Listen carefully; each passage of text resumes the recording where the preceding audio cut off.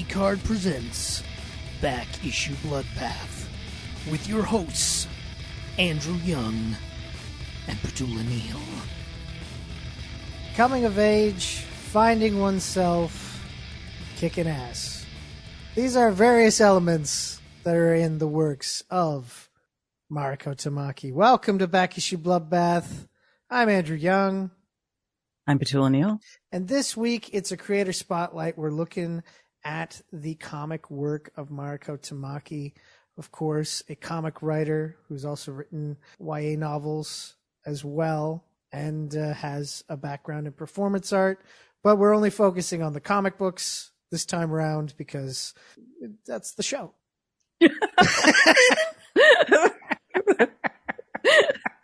That's the show, people. That's the show, folks. If it took you this long to figure it out, we talk about comic books here. Oh my God. But yeah, Mariko Tamaki, she got in with graphic novels. They were released through Groundwood Books, and for a second, her first big graphic novel was Skim, which was also her first collaboration with her cousin, Jillian Tamaki. This was published in 2008, and it's basically a story about a teenage girl and her romantic feelings towards her female teacher. And, you know, it touches on elements of sexual awakening, sexual identity, sexual orientation, but that was not her intent. She was not trying to make a statement about queerness and youth, which is what she said out there. She was just trying to show what youth is like when you're trying to figure out what you like and who you like. She was a young girl in love, but that does not necessarily mean that this is the only route for her. She may be bi, she may be straight, she may be gay. That isn't decided here. What's decided here is that she's a character trying to figure that out. And it got a lot of attention, this book. People really enjoyed it. And she ended up writing 2 more graphic novels, Emiko Superstar, which she did with Steve Rolston. I believe Steve Rolston is also from Toronto. I didn't mention that Mariko is from Toronto as well, so that's another Toronto-centric pairing there. And that's a story about a young woman who feels trapped in suburban life, and she ends up joining a performance art show, which was loosely based on Girl Spit, which was an open mic night event in Montreal. And once again, it's a character finding themselves and finding who they truly are, which nicely segued into This One Summer, which was another graphic novel she did with Jillian Tamaki, which is about 2 girls. Every summer they see each other, and it's about them kind of discovering boys and starting to have relationships that way and these events. So there was definitely a theme in the beginning of her career, which was very much about people coming into themselves, people finding themselves, people experimenting, young love, young lust, young life. And even though Skim and Emiko Superstar and This One Summer, none of them are connected, you could see them as kind of a trilogy, in my opinion. I felt much like in one of her later works, Being Super, reading especially Skim and This One Summer, it gives you the uncomfortable feeling of those first few really painful surprise pimples. It brings up that kind of everything is betraying me. My body, my friends, my own feelings and emotions due to my hormones. It gives you that discomfort. And also watching children go into that in-between space. And people can be horrible, but children who, depending on how they've been raised, who are used to just saying and doing whatever they want because it's cute, at some point when you're a teenager, it stops being cute, but they're still doing the same stuff.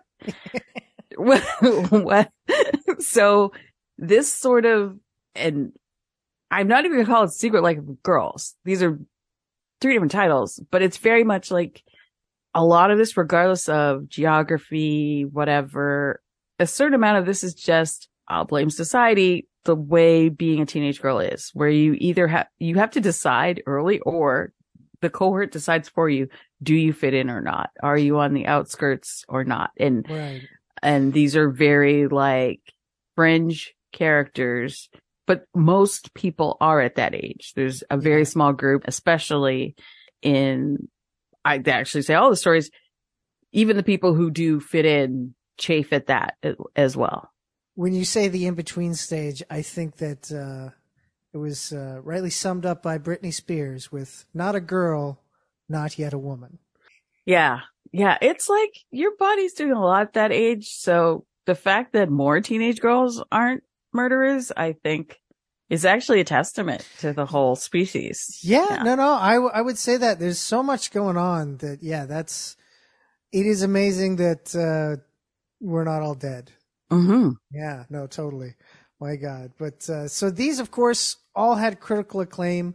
In my opinion, this one summer, it kind of got done dirty by various organizations putting it on controversial book lists and stuff like that. I'm like, everything that they talk about in this are things that teens can go through.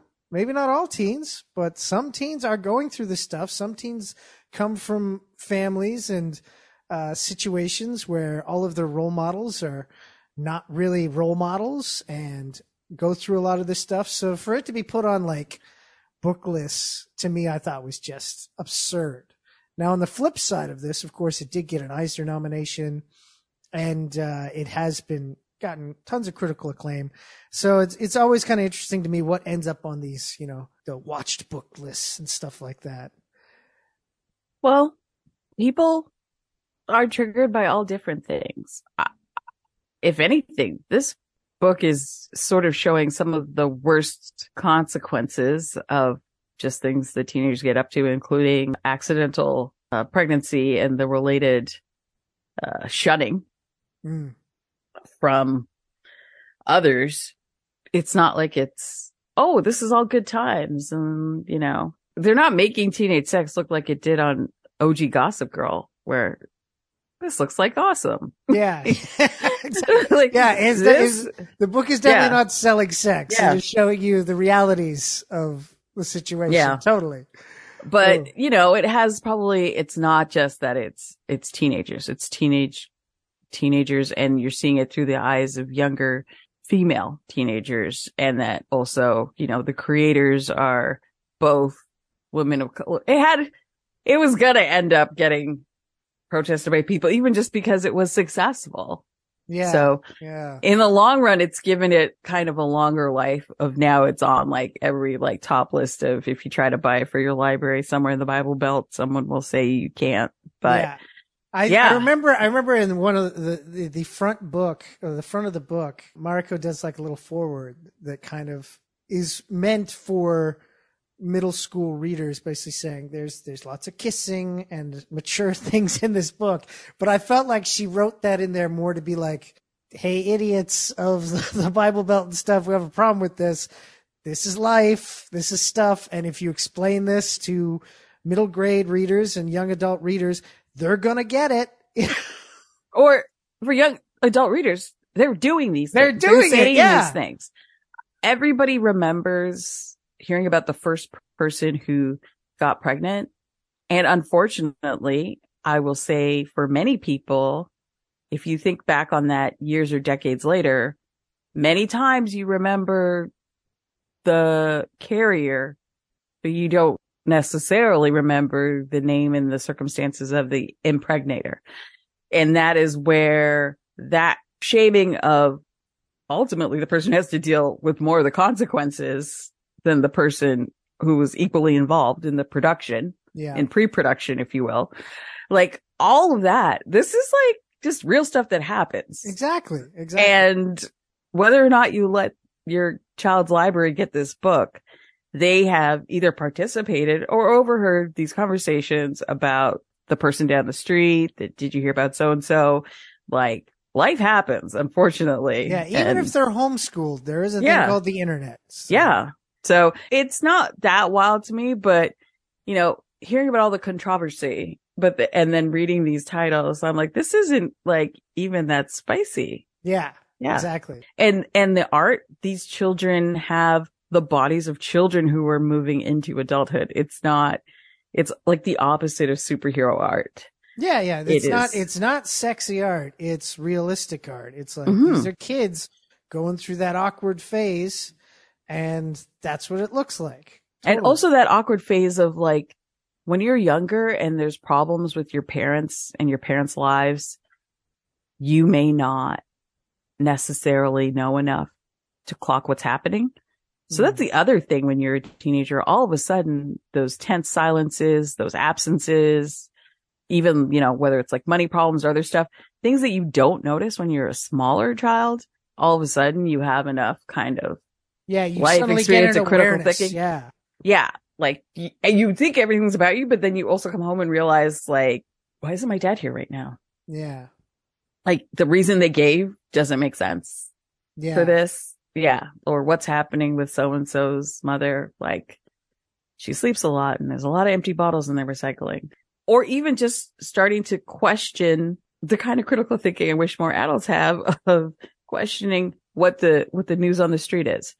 So you hear about something that happened to another kid, but maybe one or two people in that group are like, but is that really what went down? Or is that really how they felt? Or you're saying that, but how do you know that? Like starting to have that moment where you realize there's like the hive mind and then there's questioning things, but then you still, in order to not draw too much attention, understand that some of those questions you just have to keep to yourself. Otherwise, the conflicting need to belong and the desire to resist. Yeah. Those two things working in your brain at that age, and your brain trying to figure out which side you're going more towards. Are you going to be somebody that kind of calls out shit, or are you going to be somebody that kind of wants to, as you put it, get into the hive mind? And so what do you keep in your head and what do you let out for people to know? Totally. Yeah, all that's there. And it kind of segued perfectly into her first, big two work, and that was Supergirl being super. I know when the first issue came out, I got a chance to talk with Mariko on Geek Hard, and she said in the interview that when she was told, you can retell the origin, don't worry about continuity, just focus on coming of age and all that sort of stuff. The first thing that came to her mind was the Kryptonian zit. It's like aliens probably get zits. If alien life form, if as us as humanoids have them, alien life forms probably have something similar to that. And so playing with those ideas were kind of like the first things that came to her mind, and then she built the story off of that. It's an interesting take on the Kara's story, because it kind of shows her in high school and, figuring things out. And that's something that really wasn't done before. Supergirl was always just showing up like in that little skirt and the cape and like, yeah, I'm ready to go. Whereas this one really delved into adolescence. And once again, this is a person who is on the fringes for many reasons. One being that she also has to keep a lot of secrets and was homeschooled for a while. So she's a little awkward, and she knows that at least one of her friends has kind of figured it out, but she doesn't want to deal with telling her. And that metaphor could be applied to so many things, that if there's something going on in your life at home that's a secret that your friends might know about, that they try to get you to talk about. But when you're that age, you don't necessarily have the coaching language skills and tools to try to like navigate that with one of your friends when they're going through something. It's great in how uncomfortable you feel, similar to those other stories, but then also on top of it, you have the, identity and who am I and who am I becoming, that this didn't even have to be a Supergirl story, but that also gives it that weight of her decisions, the things that are happening to her. It's going to have bigger import. But the zit thing was like hilarious. Yeah, it was hilarious. I'm like, don't pop it. 2-hour cleanup. Yeah.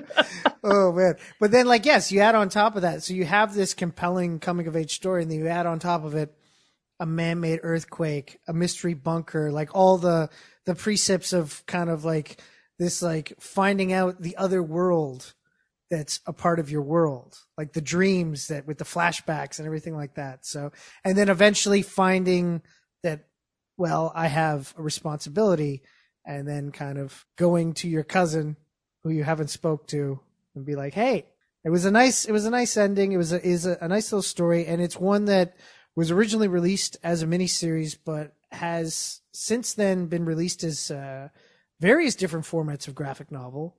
I think one of the most recent ones was a digest size they did a weird I got that digest size. It's cute. So do you have the one that it's weird because like the actual issues were all full color, but then the digest size does like these washes. It does washes on the page, which kind of make it, it's like, oh, okay, they've muted a lot of the tones and everything. It was odd that they decided to go with that. You know what's weird? It looks a lot. If you read this one right after reading this one, Summer, it's very much like that. Even like sort of the same kind of, blues and whatever. But it's still giving a lot of blue and red, which, we love for our L family. Definitely. And of course, amazing artwork by Joelle Jones in there. It's a great miniseries / graphic novel that you should check out. Tons of fun. Again, it's good for pretty much all ages. And then at the same time, she was put on the ongoing series, the new Hulk series. And it was right after the second Civil War. Whereas with Supergirl, she didn't have to worry about continuity at all. With this Hulk series, it was nothing but continuity because it was branching out from Civil War, where Jennifer Walters was in a coma for most of it. She comes out of the coma and finds out her cousin Bruce is dead. So she's dealing with that. She's also not able to deal with controlling the Hulk part of her. So she's trying to suppress it. And so it's about Jen trying to find her way as Jen and not rely on the Hulk and almost try to ignore the Hulk. And that slowly unravels to her eventually having to find peace with herself, having to find peace with the other side of her, bring that part back into her and learn how to control it all over again.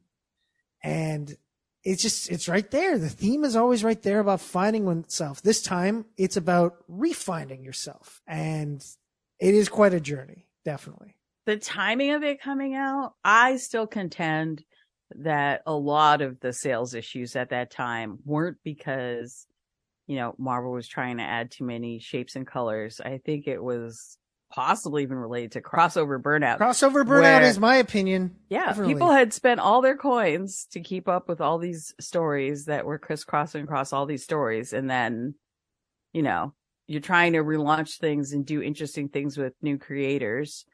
And you got to give people a little time. You can't try to take every single character that was doing a little bit well, partially because you're forcing everybody to buy multiple titles, and then expect that you got to have some ebb and flow. You got to have some ups and downs. The bag can't always keep getting bigger. Capitalism. Give me a minute. Yeah, that's the problem with this, that they they build it on we have to keep making profits. They have to keep rising. It can't be the same amount of profits. It's got to be better. This book didn't sell as well as this other book, or we have all these books that sold exactly the same and there were no leaders of the pack. Cancel all of them, which, it's not a good method. But I've had problems with Marvel's method for a while now, and their marketing. They're always canceling a book and then restarting it with a new number one. Mm-hmm. Oh, dear God. It's like, if you want to switch up the creative team, that's fine.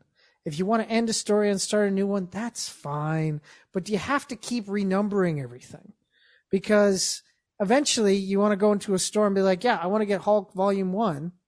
And they'll say, well, Volume 1 of this series, or Volume 1 of that series, or Volume 1 of this series. And then, so that's why I know that you've pointed it out on the apps and everything. Now it's listed by year. Yeah. But it's not listed by year when you go into a bookstore or into a comic shop. Yeah, and it's tough even if the metadata isn't perfect.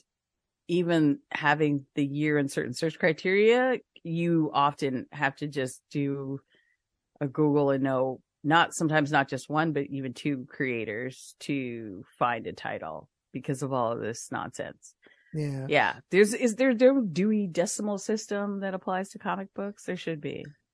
Yeah, there should be, definitely. But regardless, Mariko did 2 years on this book and took Jen to some interesting places. And as I said, the theme of finding oneself or refining oneself or finding one's inner self and inner peace, those are kind of like continuing themes in her work.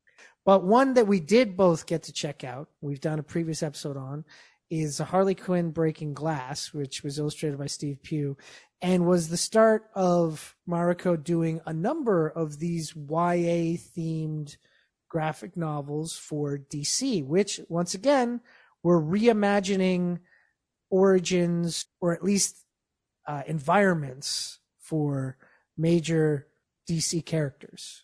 Because she also did I Am Not Starfire, which came out in 2021. And I remember when we read Harley Quinn Breaking Glass, we were both kind of like really entertained by the choices she made to bring it down to this teenager level.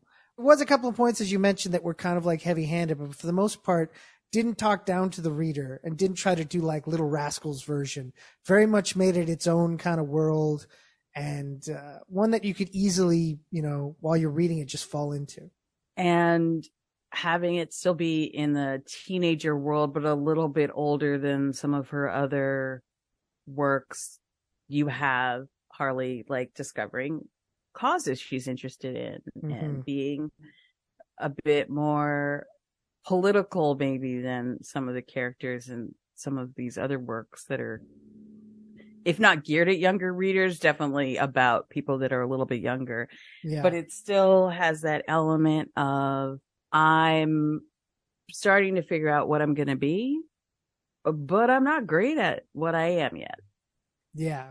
No, it's definitely right there. And of course, you can go back into the archives and listen to that episode. As I said, we had a lot of fun with that book. Although she's always good with a bat. Yeah. Yeah. Definitely. Our girl never misses a day at the cages. Oh, man. Now, you might remember back in 2021, there was the big Future State event in DC. And there was a lot of series. We actually covered the Future State Wonder Woman series on here. Mariko with artist Dan Mora, and of course, everybody's favorite colorist, Jordi Belair. They did the Dark Detective story, which once that wrapped up, they ended up becoming the creative team for Detective Comics for a period. Now, not the entire team stuck around, but Mariko was on the book for about 2.5 years once again. And she's been given some pretty prime IP to work with and done something that you don't regularly see with the characters, which I think that's always good when you bring somebody on to a book and they can bring a fresh take that still feels like what you want, but is not exactly the thing that you get. I think she just, from my opinion, from the outside as a reader, it just seems like she's much more interested in characters' emotional and mental development that has nothing to do with their, especially for the bigs, their current or future powers or crime fighting or whatever. Even when there's a peril situation, it's still a lot of the character kind of dealing with what happened to them before and how that's going to affect their decision making. So, I mean, whether or not everyone responds to her type of storytelling, at least it's doing something different. Yeah. Just before we go on this one, I'm going to play an excerpt from my interview with Mariko back at the beginning of 2017, talking about Supergirl being super and Hulk. Take a listen. Mariko, right now you have both a book at DC and at Marvel. Let's talk about the DC one first. Supergirl being super. Sure. Look back at the teenage years of Supergirl, what it's like to grow up popping a Kryptonian zit. It's a very interesting first issue. Tell us a little bit about the series. When I was approached by DC Comics. They said that I could do an origin story, and they gave me just, a lot of freedom to basically, I mean, the character is still, the same Supergirl character, but I was kind of allowed to, work from scratch, like not have to worry about continuity, which was really freeing. And I just wanted to write a story about what it would be like to have, because being a teenager, you kind of feel like an alien anyway. And I thought, well, what if you also had, these crazy powers that you couldn't really explain, and how would that impact your teenage life? You got a great rest of the creative team working with you here, headed up by artist Joelle Jones, who, of course, is known to many comic fans for Lady Killer. What's it like? What's the collaboration been like with Joelle? Joelle's amazing. I mean, it's interesting because I think every collaboration is different. I send her a script and we have sort of a brief conversation usually.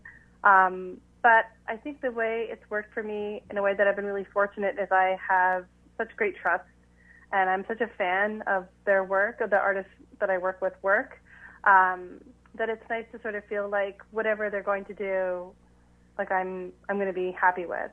So actually the much more intense stuff was in the editorial phase for Supergirl, just because I worked really hard with Paul Kaminsky and Andrew Marino, kind of getting the tone right, and they were really invaluable helping me do that. And then after that, I was just kind of like, whatever Joelle wants to do is totally fine. And I'm constantly amazed by the things that she comes up with.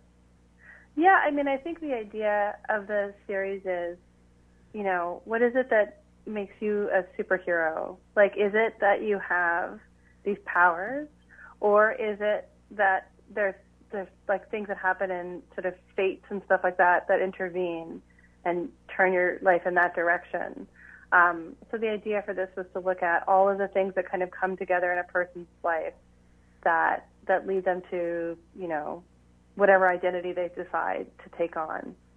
Of course, Supergirl being Super Issue 1's come out, it's great. And you mentioned that the freedom of continuity that you've had on that, and it's interesting because over at Marvel, you're working on a book that is very much connected to the continuity of things because it's a spin-off from Civil War II, and that is the current Hulk series.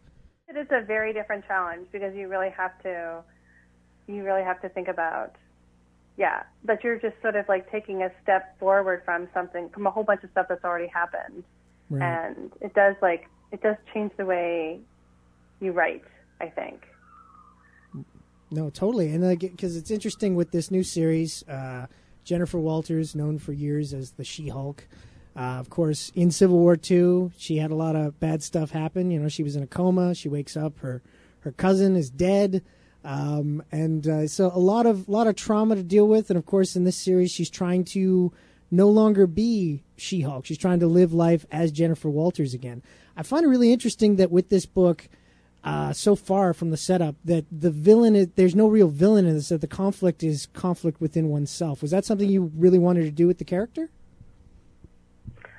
There is a villain eventually. Okay. Or there's a villainous thing eventually. The thing with the first issue was I wanted to make sure, and it was really great, like I had a lot of space to do that with Marvel, was to make sure we sort of had the emotional tone first. Right. So this issue is really kind of about establishing where Jen is post-Civil War. And the thing is like you kind of have to think like 22 pages or 20 pages. Like there's only so much you can do. Yeah. And it's nice to have time to sort of just set everything else up before you start like smashing through walls. So I really enjoyed the opportunity. And actually it's really amazing because Nico Leon is such a great storyteller. And there's so much in the images that sort of tells the story of Jen's life before and what Jen's life is like now. And I think it kind of just lets you, I think it's nice to kind of be with the character before the character, enters into conflict. And of course, with this issue, Jen's already in a sort of state of conflict. Yeah, totally. Where she's dealing with, what she's going to do and how she's going to deal with this horrible stuff that's happened to her. Right, and you mentioned the whole comments about Nico's work. The apartment tells like volumes of information about Jennifer just looking around that Right. apartment. It's amazing how much information is given visually in the story. Yeah. He and I have extensive conversations about all of the stuff that goes on behind the scenes. And he and I had this really great conversation about what Jen's apartment would be like specifically that it used to be the apartment of She-Hulk, or it is the apartment of someone who used to be much bigger than Jen is now. And he just came up with all this amazing stuff. And, in every issue, I sort of send my script and then I get these emails back where he's got all these ideas. And I love it. I love that there's a complex story that's being told and not told in the visuals and in the words. I think that's what comics do best, really. Oh, yeah, no, totally. And I love the mirror moment. The moment with the mirror was great. Yeah, right? I was so bummed. I thought, what if people don't see that? What if people just think oh, it's a mirror? I'm like, no, there's a reason the mirror is that tall. Think about it. Yeah. But most people got it. I was really happy about that. No, totally. I want to thank you for coming on the show today. Thank you for having me on. Hopefully we can talk again sometime. Definitely. Have yourself a good night. So this brings us to the end of another episode of Back Issue Bloodbath. Petula, where can people find you? At InAChip.com. On Twitter, Hive, Spoutable, at Obesacantabit, OBESACANTAVIT, and here with you. Of course, you find everything I do over at geekhardshow.com. Follow me on Twitter at geekhard. Follow me on Instagram at Andrew_of_geek_hard. Of course, follow this very show on Facebook at Back Issue Bloodbath, where we post the new episode every week. But of course, to make sure you don't miss an episode, you can always subscribe to us on your podcasting platform of choice. And while you're there, leave a few stars, say a nice thing, and then maybe afterwards, go out and say nice things to real people, either on the interwebs, maybe in a chat, or out in person when you walk the streets, or, maybe in a local watering hole, or on vacation. A nice comment on the internet, though, is still always good. A nice comment is always good. Yeah. It is always good. Wherever it goes, whether it be on the internet or just into the ear of a local traveler, it is much appreciated. This has been Back Issue Bloodbath. I've been Andrew Young. I've been Petula Neal. Have yourself a good